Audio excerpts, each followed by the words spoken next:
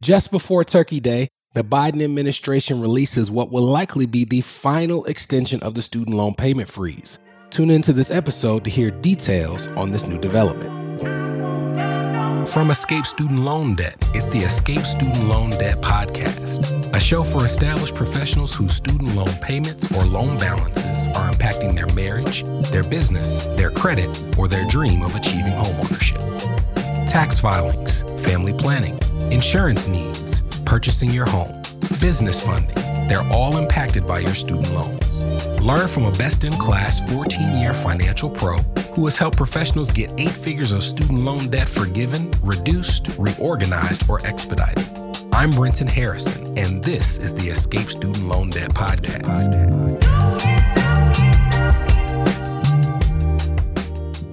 Hello, this is Brenton Harrison, founder of Escape Student Loan Debt and your host for the Escape Student Loan Debt Podcast.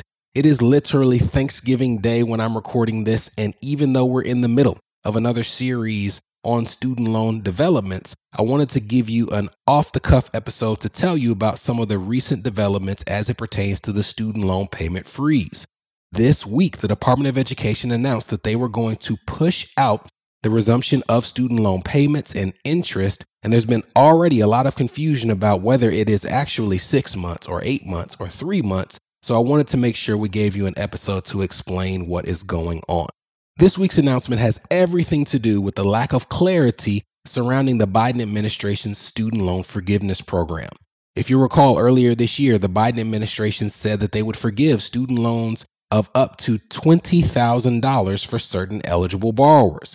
And almost immediately, a number of Republican-led states swore that they would challenge this forgiveness program in court, and they have followed through on that promise in a number of different states. They have found litigants who are upset that they don't qualify for the program. They found people who are upset that they might have to pay income taxes as a result of those forgiven student loans. Whatever the reason is, they have been taking the Department of Education to the courts to try to stop them forgiving either $10,000 or $20,000 of federal student debt for eligible borrowers.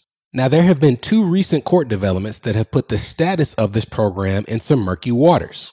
First, a federal judge determined that the program itself was unconstitutional and that the Biden administration didn't have the authority to forgive these debts without congressional approval.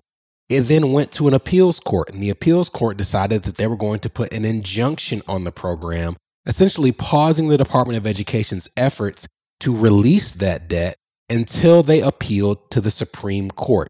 And that's where we stand now. After the first judge made their ruling, the Department of Education was still soliciting applications for borrowers who were seeking forgiveness. And after the appeals court put an injunction on this program nationwide, the Department of Education decided that they were going to stop taking new applications, but they would continue processing those they had already received. And as a result, out of the over 26 million people that applied, over 16 million people were approved under the program regulations.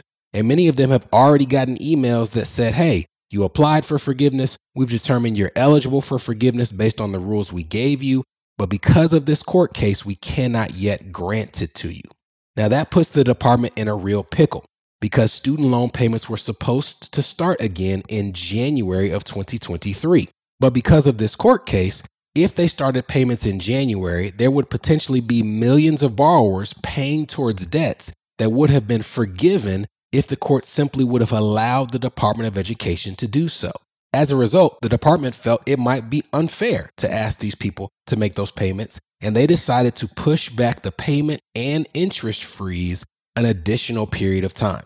Now, what are the details of that forgiveness? You've seen a lot of people say 60 days, June 30th, August 30th. Here's how it reads. The Department of Education will freeze payments and interest on eligible loans until the earlier of 60 days after the court case has been decided or June 30th of 2023. You see, the next step in this court case is the Department of Education is going to appeal to the Supreme Court, but they do not yet know when they will get their day in court in front of the justices. So because of that lack of clarity around when the program will be approved or denied, they're essentially saying we're going to set a line in the sand. If, say, on January 31st, they get some clarity from the court, then 60 days after January 31st, they would start payments. But assuming that clarity doesn't come until after June 30th of 2023, they are saying June 30th is the line in the sand where at that point they won't start payments. But if they have not received clarity by that point in time, they will start payments and interest 60 days after June 30th, which really means that the pause is extended until potentially August 30th of 2023. You could potentially have another, at this point, 9 months of not having a student loan payment. And after the break, we'll tell you whenever payments do resume, what you can expect in terms of what that payment will be and any changes you need to make before they start again. This is the Escape Student Loan Debt Podcast, a show for established professionals whose student loan payments or loan balances are impacting their marriage, their business, their credit, or their dream of achieving home ownership. We'll be right back. Are you interested in learning the tools and techniques we use to get student loans forgiven, reduced, reorganized, or expedited? Well, great news. We're currently updating our flagship course, Escape Student Loan Debt, to reflect the current changes in the student loan landscape. To stay up to date on the launch of the course and opportunities to sit in on our live recording sessions, head to escapestudentloandebt.com and join our email list now. You're listening to the Escape Student Loan Debt Podcast. Subscribe now at escapestudentloandebt.com. Welcome back.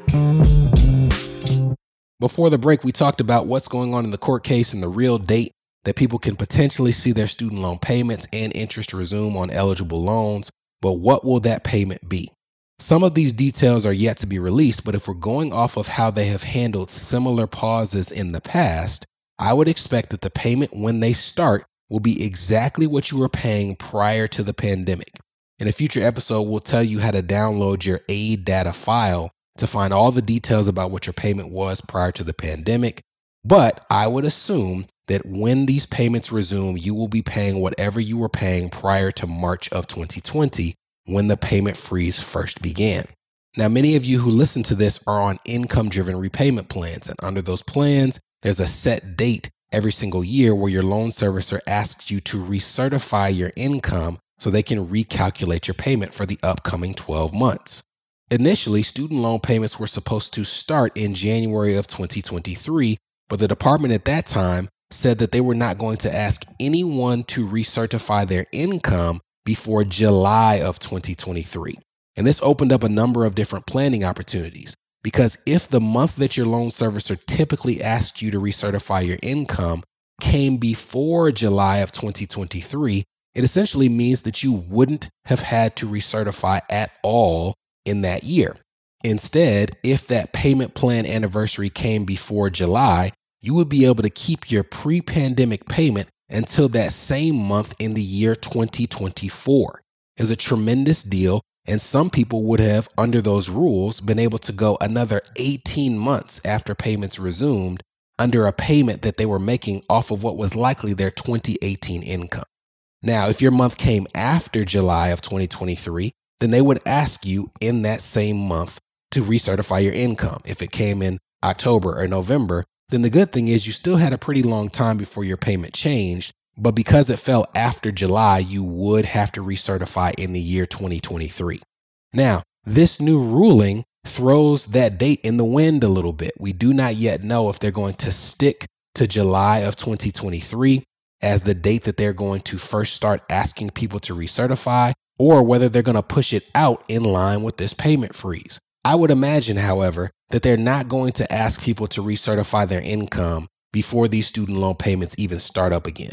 So if I'm a betting man, and I'll come back and tell you if I'm wrong, I would imagine that August 30th of 2023 will likely be the first date, the earliest point in time that anyone would have to recertify their income. So now, if I'm correct, there would really be another, functionally, 2 months of time where if you have a date that falls before August 30th of 2023, you would not have to recertify in that calendar year. You would be able to, again, kick the can down the road to 2024. So by the time student loan payments start up again, there will have been over 3 years of delays where you haven't had any interest growing, You haven't had to make a payment. In addition to that, we're in the middle of a series where we're talking about some of the permanent changes to the income-driven repayment plan, as well as the permanent changes to public service loan forgiveness. The changes to the PSLF program, the latter of those two, are due to take place in July of 2023. So not only is there going to be a payment freeze, but when payments start back up again, it will be infinitely easier for public servants to make sure that each payment that they're making is counted towards the 10-year total they need to have their student loans wiped away. All of these things are working in concert, and until we get clarity about the forgiveness program, there are still some great things that are getting you closer to having your student loans forgiven, reduced, reorganized, or expedited. We'll give you the details as we have them. I hope you have a happy Thanksgiving with your family, and I will be in touch with more developments soon. From Escape Student Loan Debt, this was the Escape Student Loan Debt Podcast, a show for established professionals whose student loan payments or loan balances are impacting their marriage, their business, their credit, or their dream of achieving homeownership.